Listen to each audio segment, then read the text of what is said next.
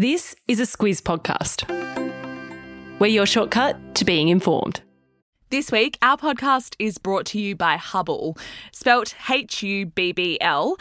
It fuses streaming and free-to-air TV into a single experience, which means you don't have to go in and out of apps to discover content you'll love. Hubble, it's TV and streaming made easy.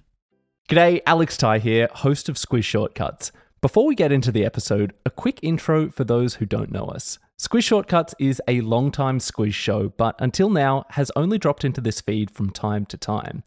However, that changes from today. It will now be available in this feed every Tuesday. For anyone new, Squiz Shortcuts is the backstory to the big news stories. It's designed to give you the information you need to be able to understand the news.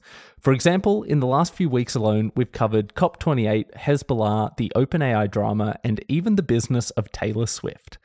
Today, it's a look back at the economic story of 2023. So let's get into it.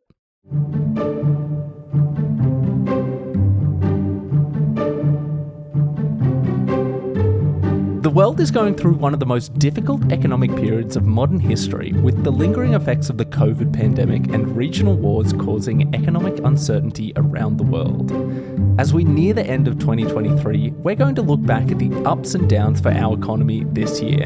And we're also going to look forward as much as we can to what 2024 might have in store.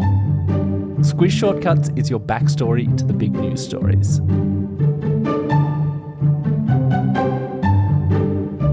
I'm Alex Ty. And I'm Claire Kimball. Claire, let's cast our minds back and set the scene for the economy coming into 2023. It was not a pretty picture. It really wasn't. We ended the year with inflation at its highest level in decades. For example, here in Australia, the December 2022 quarterly inflation rate was 7.8%. That's way higher than the 2 to 3% that the Reserve Bank would like it to be. Globally, too, inflation across the world was at a similar level, with the World Bank estimating a rate of 8%. And that's really bad news. And again, just for the recap, it's worth mentioning here that the causes of inflation had to do with global supply chains. Yeah, didn't we talk about that quite a bit at the time? But just to refresh your memory, the story is that COVID disrupted supply chains, which meant that people were finding it harder to buy the items that they wanted to buy, and so they ended up paying higher prices for a scarcer supply. Also, Russia's invasion of Ukraine disrupted oil supplies into European nations and further afield, and that meant the cost of producing energy spiked. Right, and if energy costs more to produce, everything that uses energy costs more to produce, and almost everything uses energy. So that is what was causing inflation as we rolled into 2023. And central banks around the world, at this time, they're raising interest rates to try and deal with this sky-high inflation. Yep, Squizzers would know all too well about the rapid increase in interest rates across 2022 here in Australia into 2023. Of course, that persisted.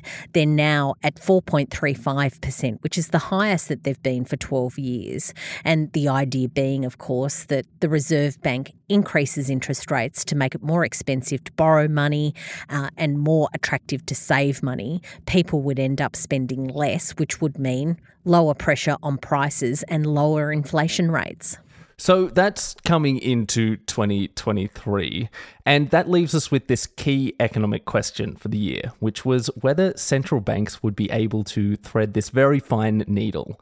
On the one hand, they want to use this relatively blunt tool of interest rate rises to stop inflation. But they also don't want to slow down the economy so much that they cause a recession. Yeah, threading that needle is one way to look at it. The other metaphor that economists use quite a bit is this image of a plane coming into land. Central banks around the world wanted the economy to reduce inflation without causing the entire economy to crash and burn. Or in their words, they're aiming to achieve a soft landing. Exactly. Can 2023 be the year of the soft landing? That was the question. And by March 2023, the answer was not looking rosy, Claire. That was when banks started to fail in the United States. Yeah, people are now looking back on that and calling it the 2023 United States banking crisis. And what happened was over the course of 5 days, there were 3 small to medium-sized US banks. They failed.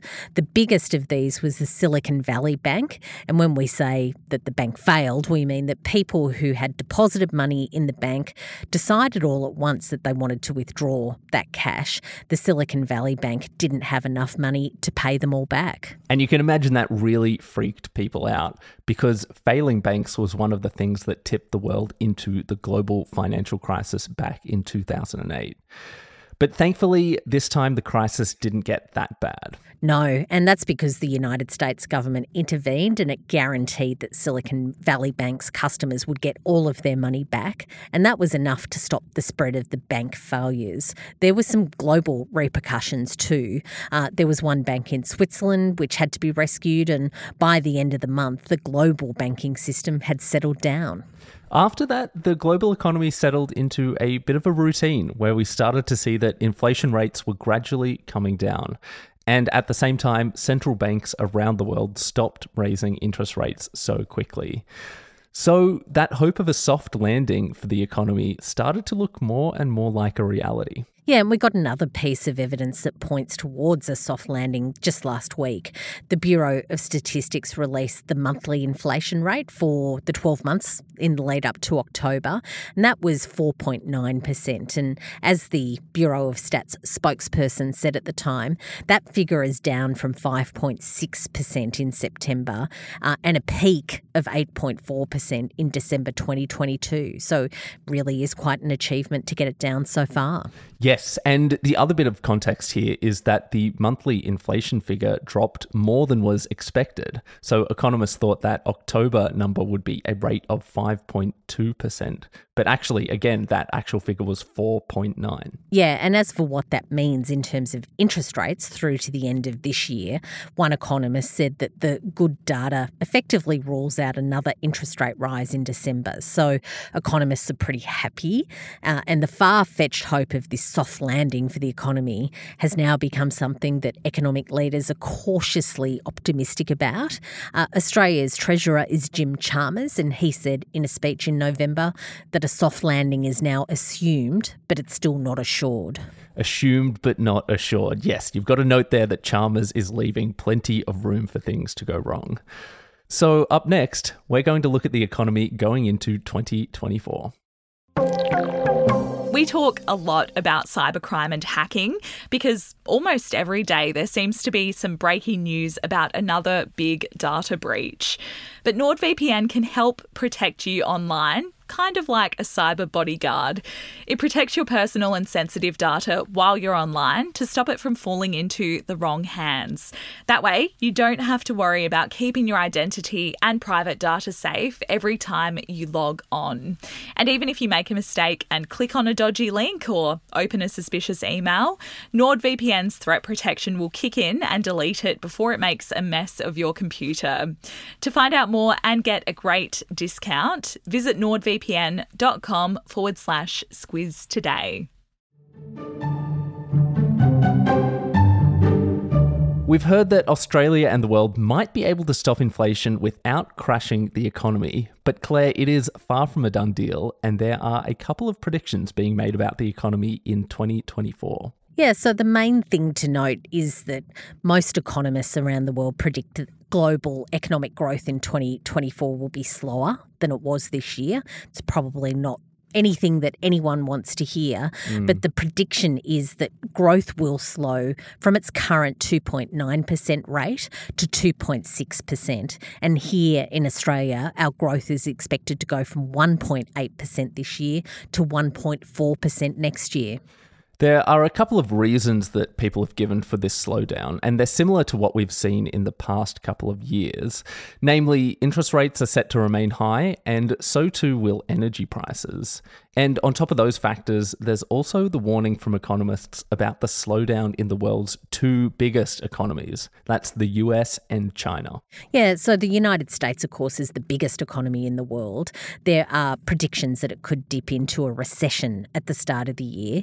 There's some some technical reasons for that, but when you look across the 12 months, the US economy is predicted to grow by 1.5% next year.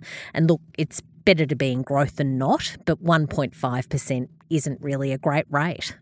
And when it comes to China, the second biggest economy in the world, their economic growth is predicted to be around 4.6%, which is way higher than the US's predicted growth. And at first glance, that might seem like a great number. But the thing to remember here is that China is used to economic growth above 5%, so anything below that is significant.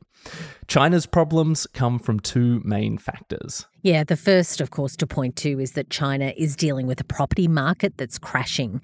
We've talked about that on the Squiz before. They're also dealing with really slow foreign investment rates. It's something that has helped to fuel their growth in the past, having overseas investors. But of course, the political turmoil, the geopolitical factors, also looking at China's property market, it really has slowed the rate of investment in China from overseas. So they're definitely both factors to look out for when it comes to China in 2024. It is hard to predict exactly what is going to happen there, but if China does continue to slow, we know that is bad news for the world.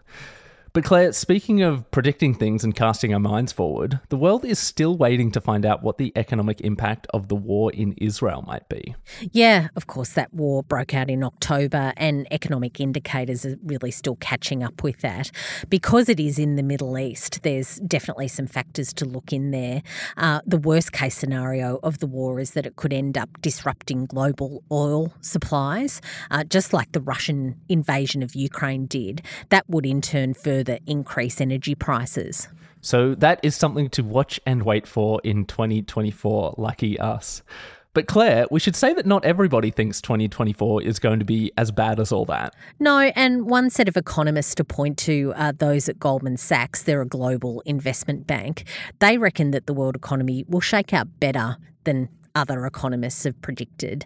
They think that the United States has a good chance of avoiding that recession that I mentioned just before, even a shallow recession. They say that if economies around the world slow down too much, central banks can always start to cut interest rates. They say that that's a good lever to pull. Goldman Sachs also does point out that the economy in 2023, so this year, did better than most experts predicted that it would when they were doing their forecasts the year before.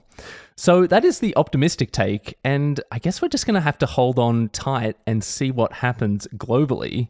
But as for what the Australian economy is predicted to do in 2024, let's go through what the Reserve Bank says. Yeah, so the RBA acknowledges those global trends and says that growth in the Australian economy is expected to remain below the trend over 2023 and 2024.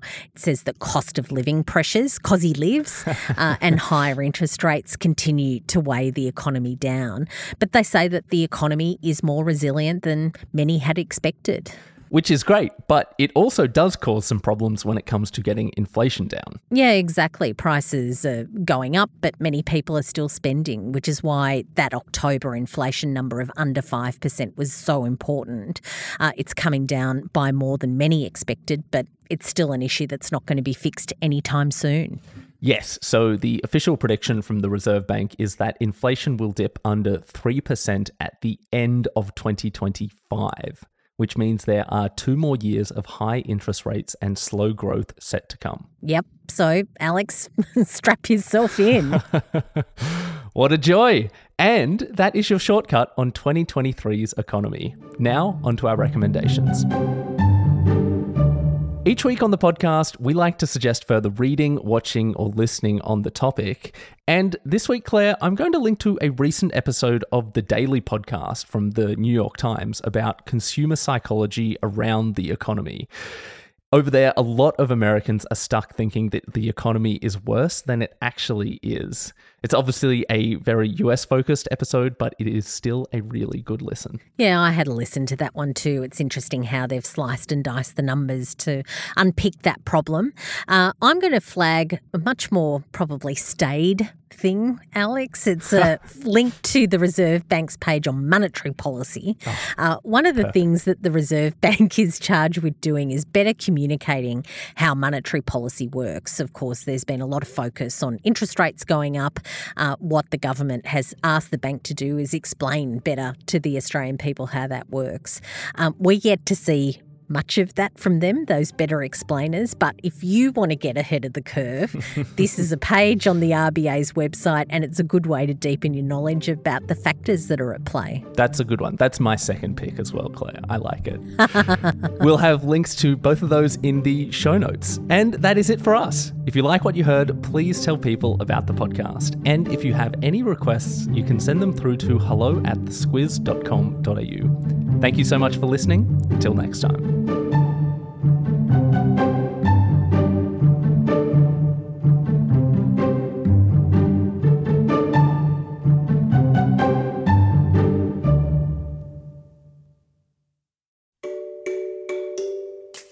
Hi there, it's Bryce from Squiz Kids, the daily news podcast for small people.